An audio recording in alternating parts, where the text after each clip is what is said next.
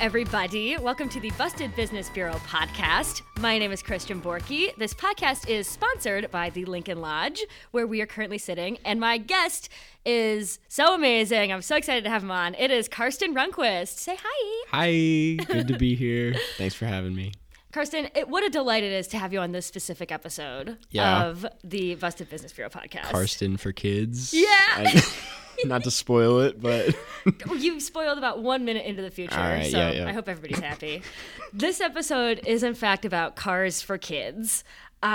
What a delightful topic. Karsten, initially, what are your impressions of Kars4Kids? What do you know about it? It's always been like kind of a mysterious thing for me. I've seen billboards all over the place. If I'm not mistaken, we'll learn later, but they're a Minnesota thing, maybe. I just know they're a big thing in Minnesota. And I heard the theme song many times. But I never actually knew what it meant. I never actually... This is so interesting to hear. Yeah. And the only person who finds it interesting right now is me, that you find it a big deal being from Minnesota, because it is, but it's not based out of Minnesota. It's just had some beef with Minnesota. That's so good. Right. Okay. This is great. Okay, so for those listening at home, Kars4Kids has aggressive nationwide marketing. And the theme song is 1877 Kars4Kids, K-A-R-S, Kars4Kids. 1877 Kars4Kids, donate your car today. Most people know the jingle. They don't know where your money goes once you donate. One of the funniest things about Kars4Kids initially to me is that their social media presence is fucking ludicrous. As in... A lot of people make make fun of the theme song because it's annoying, it's catchy, it's whatever. And every time it's on a TV show, the Kars4Kids media team will record it and put it on their social media. They'll be like, "We were on Family Guy," and post the clip. You share it on their stories, you know. It literally, yeah, they're so fucking funny. And credit where credit is due. Wendy Curran is the Kirwan. Curwan? Kwan. Wendy Curwan is the director of communications, and I wanted to get more specific to see if there's a social media manager to find. There's no hits, but when you type in social media on the Kars4Kids LinkedIn, 3 separate people have Cars as their profile picture. One of whom is the fictional tow truck from Cars. Oh my God. That is... So they're committed to the bit. Yeah. Car heads. They picked a great industry. Anyways, because clearly there's an employee who searches Kars4Kids daily on social media and then reposts it, I'm so horrified they're going to find this. They 100% are going to find this. And so, in the effort of, in case they're particularly litigious, this is not a bash piece about Kars4Kids. I want to treat this more like an onion, because a lot of people know the outer layer of what Kars4Kids is, but literally, where does your money go and who's associated with Kars4Kids? It's putting that puzzle together, if you will. Yeah. So this is not to say, don't donate your money to Kars4Kids, they're terrible or whatever. Getting that out of the way, don't sue me. Okay. I want to first answer the burning question that everyone asks me when I tell them I'm going to do this fucking episode. What is a car donation? Does a child literally receive your car? Yeah. No. They don't. A child does not literally receive your car. The way you donate a car to any charity organization is easy enough if they know what they're doing. Kars4Kids does. What needs to be explained is that you give them your car, they pay somebody to either tow it or resell it, or just scrap it for parts. And the money they get from reselling it or scrapping it for parts is the money that will then be donated to the organization. So they don't literally do anything with your car other than sell it. Yeah. And if you wanted to, you could just sell it yourself and give the money directly to the organization. Right. But the reason why you don't do that is because once you donate to the organization, you get a tax write-off, which is also what's in the commercial when there's a little kid fake playing the violin who's like, you get a tax deduction. And so that is the mutually beneficial relationship to you to give your car to Kars4Kids specifically. Just for the write-off. For the write-off. Yeah. What is interesting about the tax write-off part of the Kars4Kidsing Here we go. is that you don't actually receive a lot of a tax deduction, because if you're a normal person, you don't itemize your taxes. Yeah. And you know what? I'll talk about it later. I wrote it all down. It's 3 pages edge in the of future. my seat. Do you want to guess how many cars they received in 2019? Oh, Jesus. This could be anywhere from I'm going to say 70,000.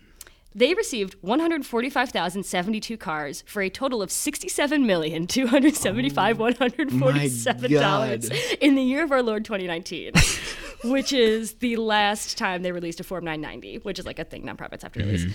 Guess how many boats? Oh, Jesus, boats. I'm going to say like 20,000? No, it was only 1,693 for a total of $1,216. I'm sorry, 1,216,665. I can't read. Guess how many houses? Houses? Houses for kids? 7. Yeah, 7? It's 7?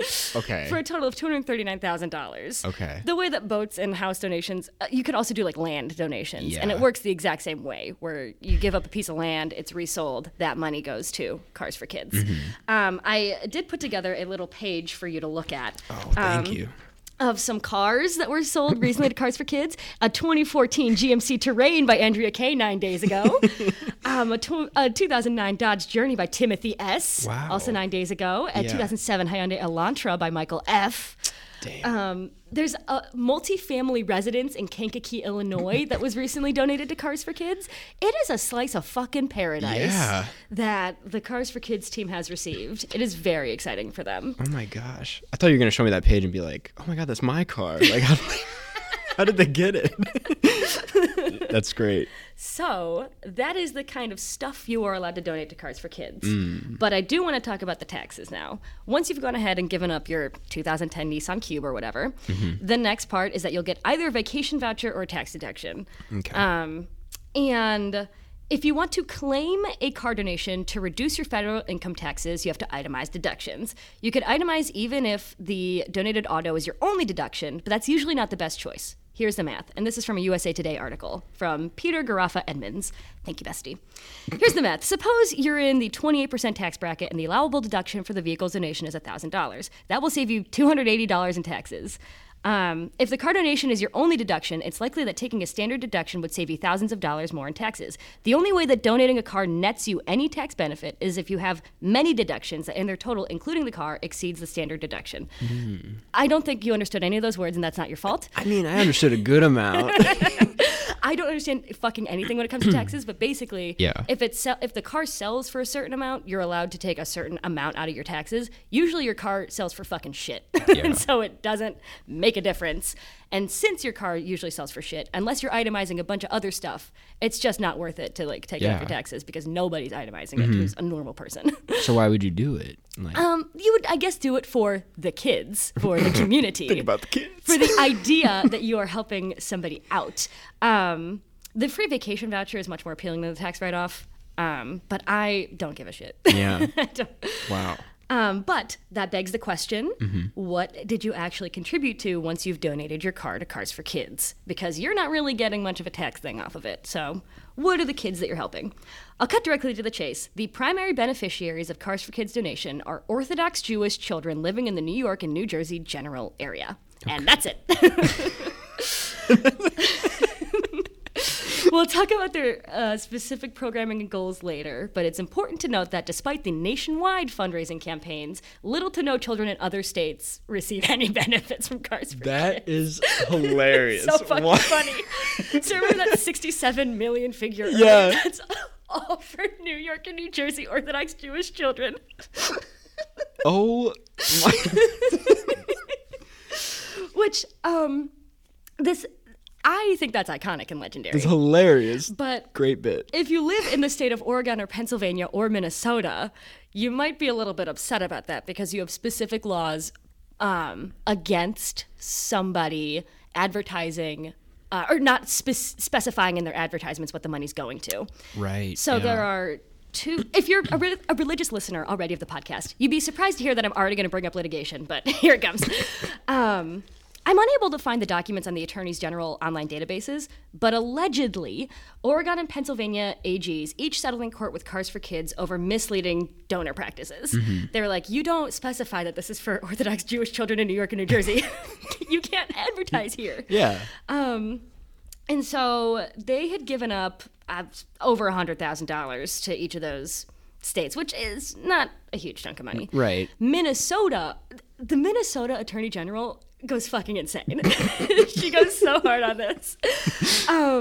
And that is like the biggest suit, I guess, against Kars4Kids. Yeah. Because she like did the math. It's like maybe one Minnesotan child has ever benefited from a Kars4Kids program. And like, you know, a lot of Minnesotans donate to Kars4Kids, as do a lot of people in a lot of states. So that is why you probably know about it, being from Minnesota, is because it was a big deal in Minnesota. Yeah. It was like a big deal lawsuit. So that's pretty interesting. I will say, though, the reason why I'm putting this at the beginning is because it's not the full story.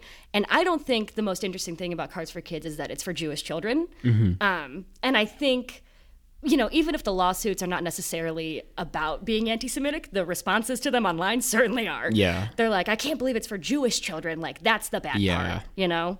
Worth it to mention that in some states, Kars4Kids has been, you know, litigated over for misleading donor practices. Yeah. Which is funny. It's hilarious. It's so funny. But I felt like I needed to mention that because of all of the coverage I've seen, especially, oh God, there was one from like The Friendly Atheist on YouTube. And it was like, it's actually Jewish. And so think about when you're donating to something religious. Oh my God. And it's like, no, man, I think Orthodox Jewish children should have summer camps. Yeah, right. Just enjoy It's not the issue here. Yeah.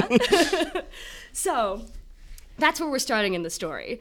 But basically, what I also need to say is that part of the litigation as well is that Kars4Kids doesn't do a lot of programming under the Kars4Kids name. If you go on the website, you'll find that they donate most of their money to another charity called URA. Oh, no, that rings a bell. I remember this one. Yeah, so I gave Carson like a skeleton version of this like months ago, and so I think it's lighting up things in his brain. Ura stuck. Just let it be known. Of the things I retained. Yeah, Ura. So URA, I'm sure you're like, what the fuck is that? Yeah. For the listeners at Break home. it down. URA has existed since 1980, and its mission has always been very clearly stated: to enrich the lives of Orthodox Jewish children and connect them more deeply to their heritage. That's on their website. It was founded by Rabbi Chaim Mintz and is now run by his son, Eliyahu Mintz, who is also the main dude, the founder of Kars4Kids. And he currently runs both of the nonprofits. Eliyahu Mintz is like the main character. He's the guy. He's the guy. Yeah. He's the guy you're going to want to know. I was going to save this for the end, but he has like several different websites, like eliyahumints.com, .org.net, that all have different content on them. What? You would think so good. You'd think he'd want to put it all on one website, Yeah. or just redirect it to. Nah, he's got different places for different things. Like one of them's about like politics, and the other one's about like his business history, and the other one's like a blog. Like, it's so funny. I've never met a funnier man. Oh my God. Anyways, the thing is, Kars4Kids mostly acts as a fundraising wing. Got it, for URA. And URA acts as a programming wing of Kars4Kids. I would say that's sort of the symbiotic relationship between them. URA hosts a variety of summer camps, offers scholarships to Jewish schools, etc. So circling back to Kars4Kids, their publicly accessible Form 990 consistently shows the following breakdown. About 40 to 50% of Kars4Kids revenue is directly straight into URA. Like it just goes straight there.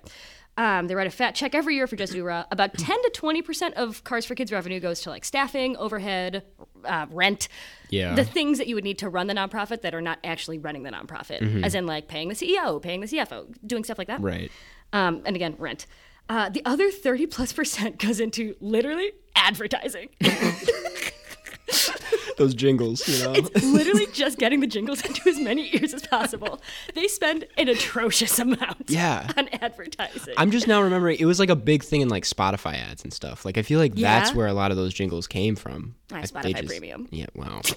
Look at you. But it's literally, though, everywhere. Yeah. It is on billboards. Can't avoid it. There's at least 2 billboards that I pass consistently that have Kars4Kids stuff on them. And I don't go more than like 7 miles anywhere. Yeah. So that is a ton to spend on just advertising, which some people have a problem with. I think it's hilarious. And instead of, for whatever reason, just putting URA and Kars4Kids together, they still remain legally separate entities. Yeah. And so let's talk about URA. Let's talk about the very beginning. Restart the theme music. We're talking about a different nonprofit now. It's a different thing. Hi, this is Kars4Borky, Busted Business Bureau podcast. Okay, so again, URA was founded in 1980. Rabbi Chaim Mintz's work started before URA.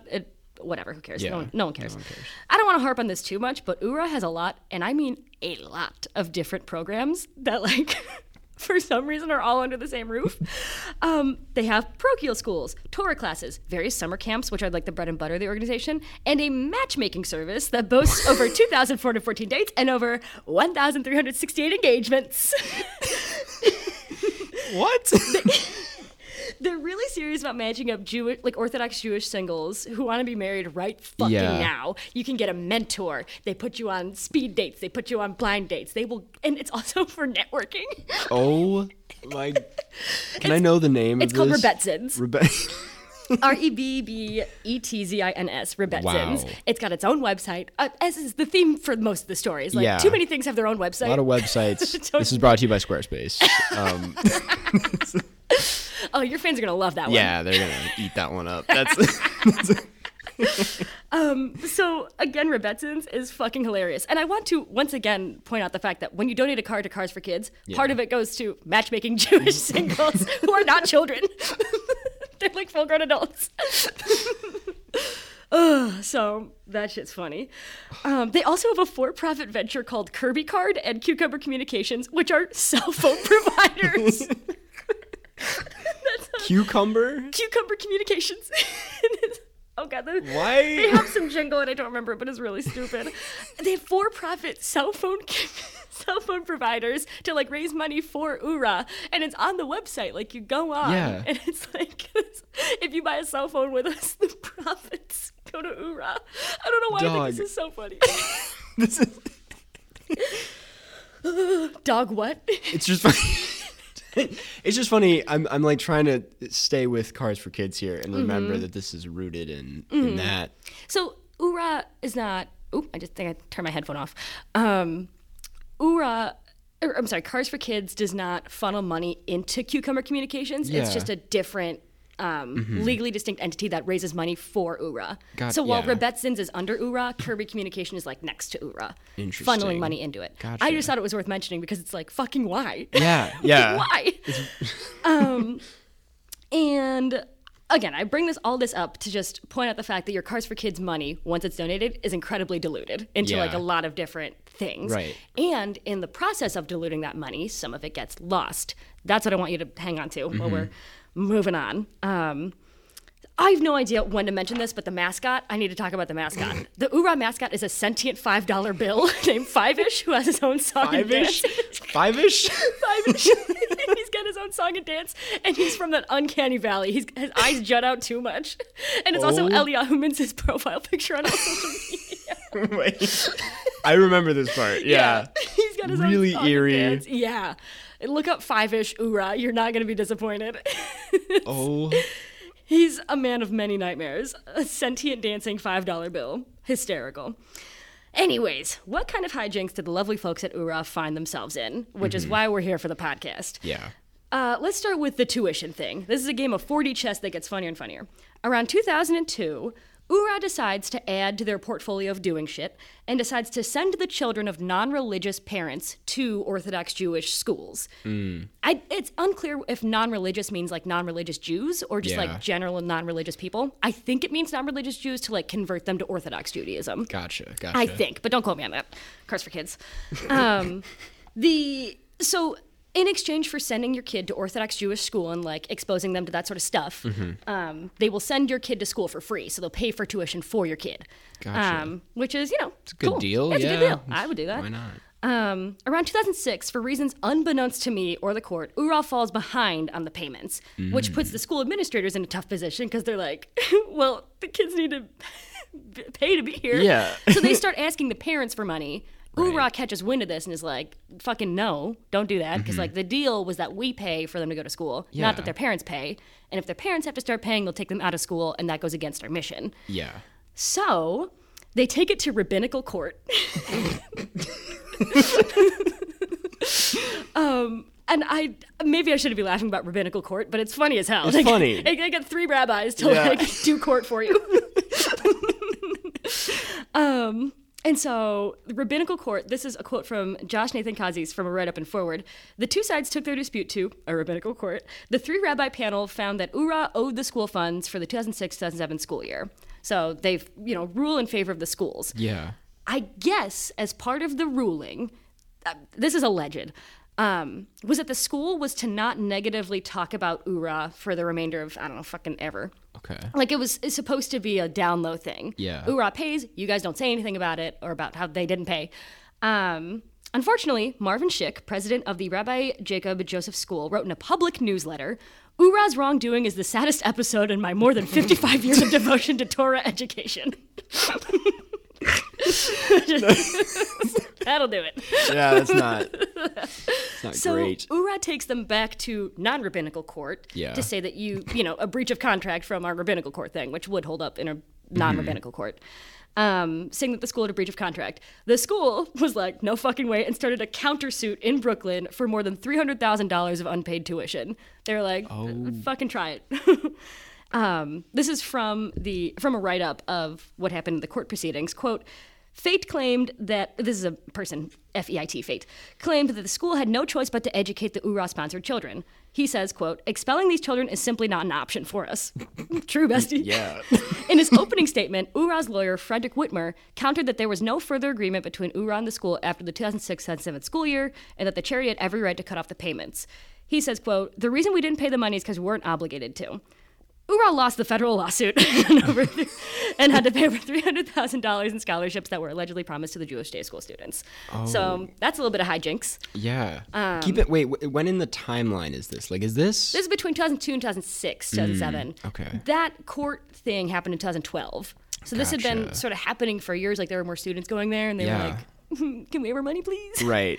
So URA lost the the $300,000 in unpaid tuition. Lost, paid what they were allegedly supposed to pay. All right, so that's hijink number one. Right. Is that the singular of hijinks? I think hijink. hijink, singular. Let's talk about when they decided to stop paying county taxes in the wake of Hurricane Irene. So this is a write-up by James Campbell in the Wall Street Journal. Also, from the skeleton thing that I told you, none of this appeared on it. So you're I was going to say, this is a lot more comprehensive than I... Because I went crazy about this research. This has been in the works for a long time. Okay, so quote James Campbell in the Wall Street Journal from April 15, 2012. URA Inc., which derives most of its income from Kars4Kids, has told officials that it wants to stop paying $306,000 a year in county, town, and school taxes in Schoharie County and the Catskill Mountains. Keep Schoharie in mind because they fucking hate URA. They have a years-long beef with URA. Local officials say that the loss would be a severe blow to budgets already strained as a result of damage sustained during Hurricane Irene. While URA has been granted federal nonprofit status, officials in Jefferson Township, one of the two towns where the camps are situated, have hired lawyers and accountants to fight the tax effort on several grounds. They have to, in fact, satisfy the assessing authorities that the property is being used for tax-exempt charitable purposes, says Jefferson Supervisor Daniel Singlety. He said that Jefferson would be making a vigorous case to the county assessor that URA's application for nonprofit status be rejected.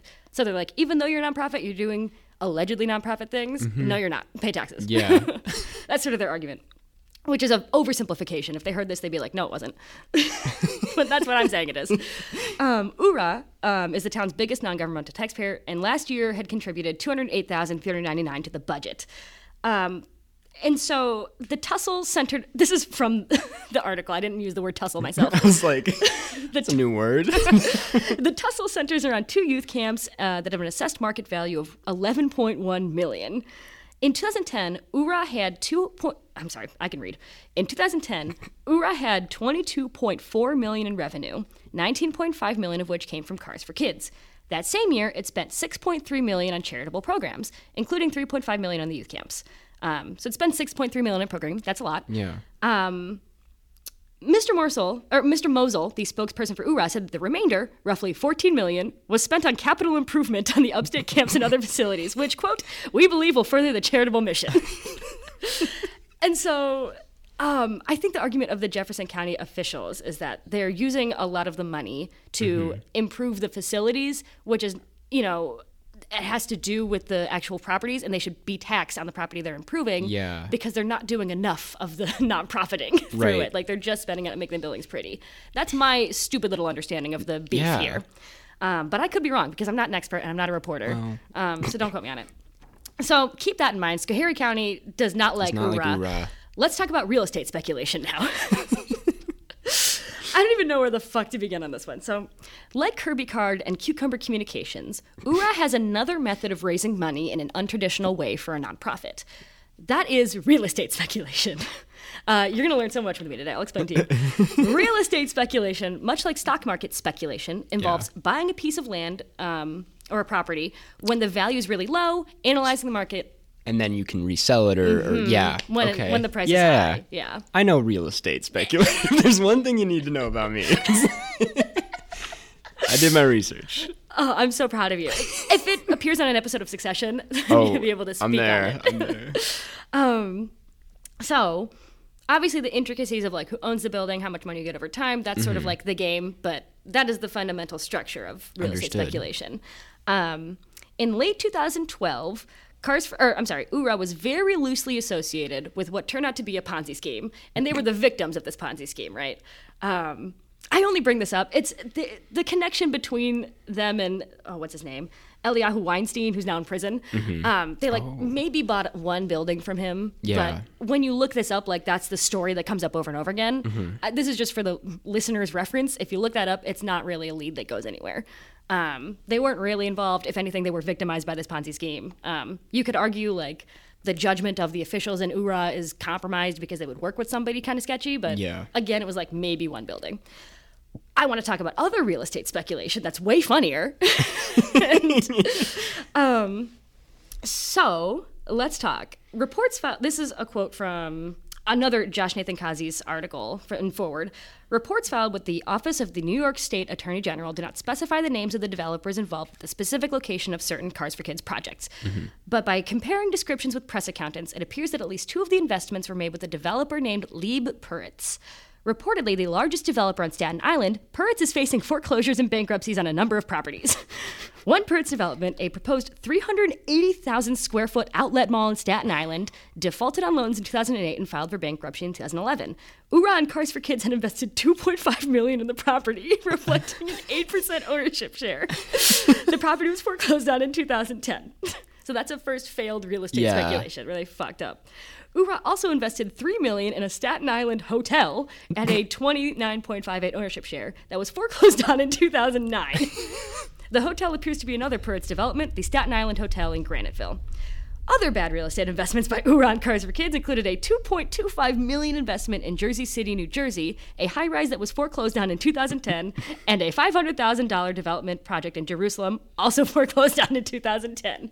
Wow. So it's a lot of L's in one. A lot of L's within a very short period of time. A lot of millions-dollar L's. Like, I know when you're sort of reading these numbers, they sound abstract, but that's so much money. That's that a could lot be of money. Going to, like, children and kids. To kids. Yeah. The specified the titular kids. So I hope that thread is not lost for the listeners, that these numbers may be abstract, but, like, my God, it's so much money to spend on real estate speculation. Okay, so again, I'm still quoting from Josh Nathan Kazi's in 2012. These investments were made as part of a highly structured, diversified investment program designed with an eye towards our future program growth while maintaining a stable operational cash flow, an Oorah representative wrote in an email. He noted that many leading charities suffered significant losses in the wake of the 2008 economic crisis, which is, I would say, not the right take. No. From losing millions of dollars in several failed real estate projects. Like, I want to pause and say, that's not a normal way for a nonprofit to raise money. It's not real estate speculation. That is not a stable market. That's not how you do it. It's not. No. It's not stable. It's not like, I guess it's a diversification of your portfolio, but at what cost, sir? Yeah. So it's really, really funny that they keep doing it. I think Eliyahu Mintz just likes real estate speculation. Yeah. That's kind of my read of it, is that he likes it. He gets a fix out of it, yeah. And honestly, I'm glad he's pursuing his dreams. Yeah. Well, you said he's in... Is he the one that ended up in... No, two Eliyahus in the story. Oh, my God. Eliyahu Weinstein is the Ponzi scheme guy who was I feel like in we just skipped over that, but I got confused. Well, I guess both Eliyahus do, in fact, enjoy real estate. But one of them enjoys scamming people out of real estate stuff. I think Eliyahu Mintz just enjoys losing. Yeah. I'm joking. I'm sorry, Eliyahu. He's listening to this. Yeah, honestly, what if he was? He probably is. So that is that on it. So Eliyahu Weinstein in prison, Ponzi scheme. Eliyahu Mintz, as far as I know, good guy. Yeah. Who runs just Kars4Kids in likes Ura. doing Just this, yeah. Just doing bizarre ways Just likes of to be on fundraising. the edge. Here's another Reddit from Matthew McKibben in the Daily Gazette in 2014. Ura Inc. purchased former Scotch Valley Ski Resort and D-Run condominium complex back in 2009 and filed papers with a town seeking to be declared wholly exempt from property taxes due to its nonprofit status. So again, that's like the same thing coming up. Yeah. Like, we're not going to pay taxes, we're a nonprofit. Since Ura filed its suit, it has not paid any taxes to the town. Rivka Kirwan, a spokesperson for the organization, said that amounts to roughly $545,000 in unpaid taxes. The property consists of 3 parcels. You don't care. I don't know why I put that in here. So that is circling back. I believe this is also in Schoharie County. I think this is all part of the same story. So, yes. It is, once again, trying to get out of paying property taxes for a shit ton of real estate that it's buying. And so, yeah, the court ruled in favor of Ura, saying you don't have to pay taxes. And this is a quote from Ura's attorney, John Privatera. The town of Jefferson was illegally trying to impair the charitable mission of Ura in developing the property. This landmark decision affirms the values we've chosen as a society to not take donated dollars from a charity in the form of property taxes. So they hate property taxes. It's really funny. So my read on all this is that Ura is proactive and aggressive on its fundraising methods, which is in no way illegal. It's just silly and weird. And really, the least charitable reading you could give to it is that, like, they're not spending enough money that on the children that they're promising to help. I feel like that's the least charitable you could get with it. Instead, real estate speculation seems to be, again, a fucking hobby of Eliyahu Mintz, and he's not afraid to pursue his passions. But what happens when a property he bought is already occupied by another Jewish organization? Oh. This part you know about a little bit. Rings a bell. To answer that question, we have to restart the podcast again. And this time we're going to talk about Congregation Ura, which is a legally distinct entity from Ura. So once again, this is the Boston Business Bureau. I'm Christian Borky. Congregation Ura, again a legally distinct venture from Ura, is a religious organization that holds worship for Orthodox Jews, allegedly. Yeah. Why would Eliyahu Mintz need a separate organization that is explicitly religious to be under the wing of Ura? Keep that question in mind. Here's the main T on Congregation Ura. In 2007, they agreed to pay off the mortgage for a building on behalf of a struggling religious group called Young Israel of Eltonville. In return, allegedly, Young Israel was to sign over the title to the property, and per the agreement, Young Israel was allowed to keep conducting business as usual. Like, they could keep holding their services. Congregation Ura could also use the building for whatever. Yeah. That's the agreement. The agreement was made by this dude, Sidney Stadler, on behalf of Young Israel, and nobody wanted it. Just him. So no. For years, they're like, we don't want Congregation Ura in this building. This is our building. Why does Congregation Ura own it? So they all argue that the agreement to sell the building was invalid because the board didn't agree on it. It was just Stadler. It was just him, yeah. Honestly, him vibing. He was just going, he's going Living crazy. his best life. Living his best life. Just yeah. So at one point, a dispute arose over who gets to use the building and eventually wound up in arbitration. Once again, Young Israel disagrees with this arbitration because one of the arbiters on the panel was Rabbi Chaim Mintz, Eliyahu's dad. Dog, this is... Imagine going to arbitration and your dad's on the yeah, panel. right. Dad. Dad, I'm sorry, sir. I'm sorry. Father, I'm sorry. Mr. Mintz. So, tensions continue between the groups, leading to a lawsuit in 2016. More litigation. This is the bread and butter of this fucking podcast. The main tension was that most of the people from Young Israel of Eltonville disagreed with the one dude who decided to sell to the building. Also, this is more tension. They had never seen Congregation Ura hold a single fucking service in the building in the 10 plus years they were supposed to. Ooh. So here is their argument from the 2016 court case. Quote, the benefit to Congregation Ura of obtaining tax-exempt status as a religious organization is that it would not have to file an annual tax return. Solomon Rubin wrote this in an affirmation filed in the New York State Supreme Court on October 13th. By having a related entity that does not have to file public taxes, the respondents could put more questionable financial dealings through an entity that would not be subject to the same public scrutiny. The argument being, if you're a religious organization, you don't have to file a public Form 990. Yeah. So you can put whatever money you want in there, and you don't have to explain where the money went. Wow. And in 2019, oh shit, I didn't write it down. It's something like they gave $239,000 to Congregation URA. Like URA gave it to Congregation URA. And there's just no explanation of where that money went. Yeah. They do host, to Congregation URA's credit, they do host like a children's Sunday school, I think. It's a very young children's school that I believe only happens like once a week. Okay. Which, to be fair, is, I guess, religious. And Yeah, I mean... they do it. It's not like they don't do it. But they have never held a single service. That's right, kind of that's the point. issue here. Which is honestly bold and brave that they didn't even hire an actor to try. That's what I would have done. And just pretend nobody comes, you know? Yeah. Like, hire an actor to stand there. I don't know what's funnier, that or just not doing it at all. Like, just... The audacity of Yeah. not doing it at all is honestly so brave and cool.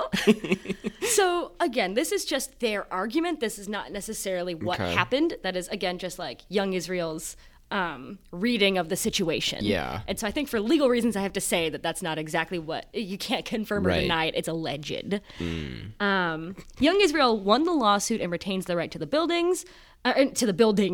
And Congregation URA does in fact still exist. They just don't have the fucking building. So anyway, that's an interesting take on some of these strategies employed by the folks at URA to make, raise, and keep money in places. So... where do I even go? So I want to circle back to the programming that URA proper does. The reason why we are all donating to Kars4Kids, it's for the programming, it's for Rebetzins, it's for whatever. Yeah. It seems like the summer camps are really fucking fun. From everything I've been able to tell, they had a parody of Shania Twain's Man, I Feel Like a Woman that's on their public YouTube. That's called Man, I Feel Like a Chiller, because it's called the Chill Zone. Oh my God. It's really dumb. There's horseback riding. There's a video where they're learning how to shoot handguns. It's like a bunch of like 10-year-old Jewish boys just like Guns. shooting a Glock. It's really funny. And it's like they have, you know, the proper headgear, but it is really funny. Yeah. So the camps seem like really fun. There's Get no to shoot guns. Like, you get to shoot guns and ride a horse. What's wrong with that? Nothing. And while there have been a few isolated incidents of like, literally I was able to find 2 creeps who have found their way into the camps. That is not a structural issue with the camps. Creeps will find a way. It'll just be like that. Yeah, especially with an organization of this scale, like a creep will find a way in. Okay. So it seems like the camps are really fun and awesome. Yeah. And I've tried, you know, to be like, chill zone camp bad, and have not been able to find any evidence that the camp is in fact toxic or bad. It's confirmed chill. Confirmed. The chill zone. What is really funny, though, is that during the coronavirus pandemic, they did not shut down the camps. Probably because they're really fun. Right. COVID doesn't exist at these camps. No, it doesn't. No. And so they run the camps again in Schoharie County, which is the county that fucking hates them. Right. And so Schoharie County officials were like, you're still running these camps and having like events. We're going to send somebody to see if it's COVID compliant, which obviously it fucking wasn't. And so URA has filed a lawsuit against Schoharie County. And this is, I'm going to quote extensively from this stupid little thing, from their complaint. So they start off by saying URA has been subject to hostility and discrimination by the Schoharie County in attempts to thwart their explicitly religious mission. So that's like their main argument. Yeah. But here, it's so fucking funny. This is quote, "This hostility rose to a crescendo in 2020 when defendants Schoharie County and Amy Gildemeister, the county's director of public health, exploited the COVID-19 pandemic to shut down URA's operations completely in an illegal, premeditated, and arbitrary and discriminatory manner. Based on the barest unproven allegations of COVID-19 regulation and code violations, and in the absence of any confirmed case of COVID-19 at either URA facility," which doesn't matter, The defendants, or either of them, engaged in repeated inspections of the properties, chased young Jewish children around the camps, making them cry, issued cease and desist orders, demanded fines of $65,000, and placarded the camps, closing them down for family and holy day retreats. In undergoing all of the foregoing actions, the defendants violated various due process requirements under New York law, blah, blah, blah, blah, blah. So... chasing young Jewish children around and making them cry is the funniest thing to ever put in a court document and be serious. I believe this is still pending litigation. I don't think it's going to go anywhere. Yeah. But their argument also is that, like, the Schoharie County wasn't checking other summer camps. Like, they were only focusing on URA ones. Which, it is the biggest one, I will say. So I would say it's a little valid. I think Schoharie County is valid. Yeah. But man, is that funny. That's... So, let's circle back. In June of 2020, this is completely unrelated, and this has nothing to do with the story, but I'm going to say it anyway. In June of 2020, the Girl Zone camp was subject to a large fire. Nobody got hurt, nobody died. In June of 2021, several boys and men aged 18 to 21 were carbon monoxide poisoned, which makes me think that the issue that caused the fire is probably still there. Yeah. So this is just a tip for the chill zone people. I think you need to check your buildings because you put a lot of money into those things. It seems like there's an issue. And again, all the boys are fine. Yeah. Apparently. Like also, the girl zone, did I hear that right? There is, in fact, a girl zone and a boy zone. Yeah.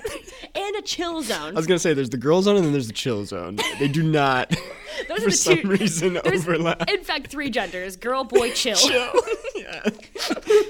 I think the chill zone is the co-ed camp. Don't quote me on this, though. I don't fucking know. Yeah. But again, these camps seem really fun. I want to go. Yeah.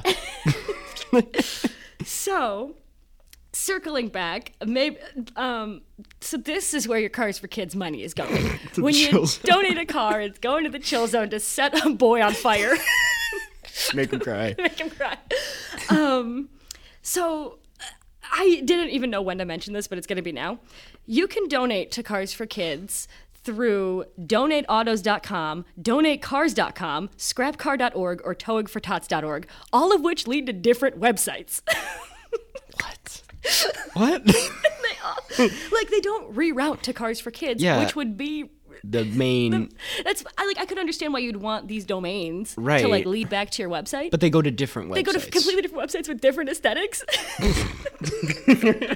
Somebody tried really hard. What the hell? There's also a different nonprofit called Joy for Our Youth that is the same, functionally the same as URA, but it doesn't matter. But there's 8 different fucking things. So it's just really funny. It seems, I don't even know what conclusion to take out of all of that. Yeah. Other than the fundraising practices employed by URA, and I guess by extension Kars4Kids, are silly, fun, over the top, and I don't know if they betray a knowledge of somebody who only learned websites in 2002, but it kind of seems like it's somebody who only learned websites in 2002.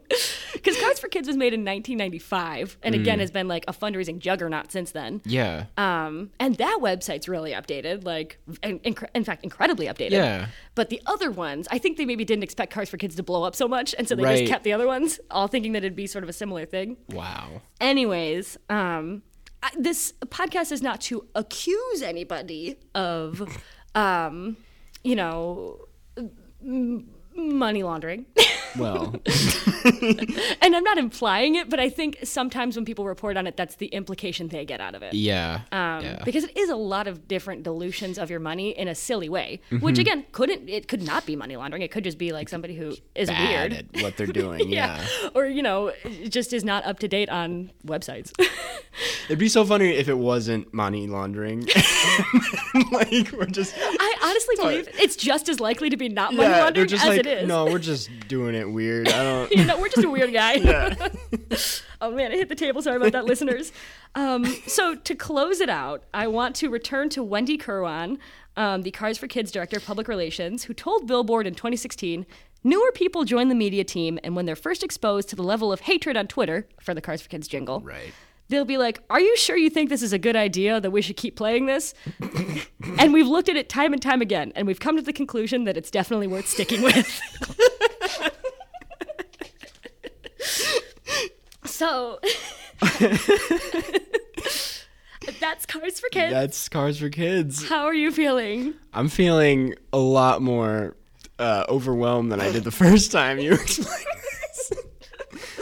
Oh my gosh. Yeah. That really, the thing is, it's still very relevant. Like, I see, they're still doing what they're doing. Like, the billboards are just as all over the place as they've ever been. So that's what's weird about this, is that it's currently going down. Yeah. It's not like a thing of the past. I just want to see where it goes. And, like, I can just tell there's, like, a crash coming with this. It's just, it doesn't work. It's a lot of irons in the fire that I have no idea how, specifically Eliyahu Mintz, keeps up with. Uncontrollable. It is, I mean, I'm saying must be. He is quite smart. Yeah. Like, he clearly knows what he's doing. I mean, like, everybody knows what Kars4Kids is, and nobody knows the true nature of Kars4Kids, which is not to say that it's deceptive. It's saying, like, that's effective. Like, people will donate because they know about your thing. It all comes down to the advertising, really. Literally, yeah. Because they didn't, like, go out to this with, like, a target demographic. They were just like, anybody. Just plaster it everywhere. Which is so genius, because it's like, it is a numbers game, and they're winning the numbers game. They're making so much money. Wow. Yeah, that is... Do you have any questions? It's okay if you don't. I don't have any questions. It's not an assignment. It was just a question. I'm just... Do you have any final thoughts on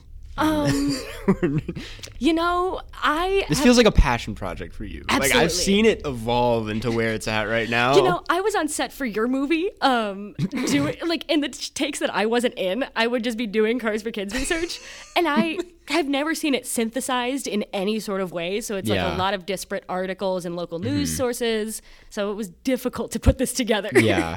I feel like the only way this could end is them reaching out to you and, like, hearing this. Yeah. And see where that takes you. Which, again, I want to say, I have a sympathetic view of Kars4Kids. Right. This is not a It's hit not piece like on a, it's Kars4Kids. definitely not a hit piece. Yeah, so. it's just, damn, y'all are funny. Great bit. Yeah, great bit, keep it up. Yeah, I have really no notes. expensive bit. So, Nice. that is my takeaway on Kars4Kids. Do you have any pluggables you want to hit before we leave? Oh, gosh. I'm on YouTube at Karsten Runquist. That's about it, I would say. You don't have any other projects? You wanna... Nothing. I mean, I know have several projects of yours that I could plug for you. Well, okay, two things. I have a podcast myself called Karscast, where we talk about movies but don't talk about movies. That's kind of the gist. Oh, fun. And I have a short film coming out that you're actually in called Dirtbag, about a guy trying to get rid of a bag of dirt. Is that going to be a public thing? Or Yeah, it'll be a public thing amazing. eventually. So that's so exciting. Yeah. Wow. Those are the two things to plug. All right. Well, you can follow this podcast at Busted Biz Bureau. Finally made the social media. And follow the Lincoln Lodge on all social medias. Yeah. Because that is who produced this podcast. Donate your money to Lincoln Lodge. We're building a podcast studio. It's pretty cool.